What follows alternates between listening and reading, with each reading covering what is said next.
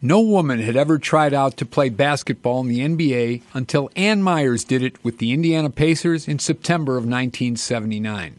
Pacers coach Bobby Leonard didn't know what to make of it when Meyers showed up for the first day of training camp. I thought, well, this is publicity stunt. That was my first thought. I said, Ann, you don't want to do this. But Meyers, who had been a star player at UCLA, was used to being a trailblazer.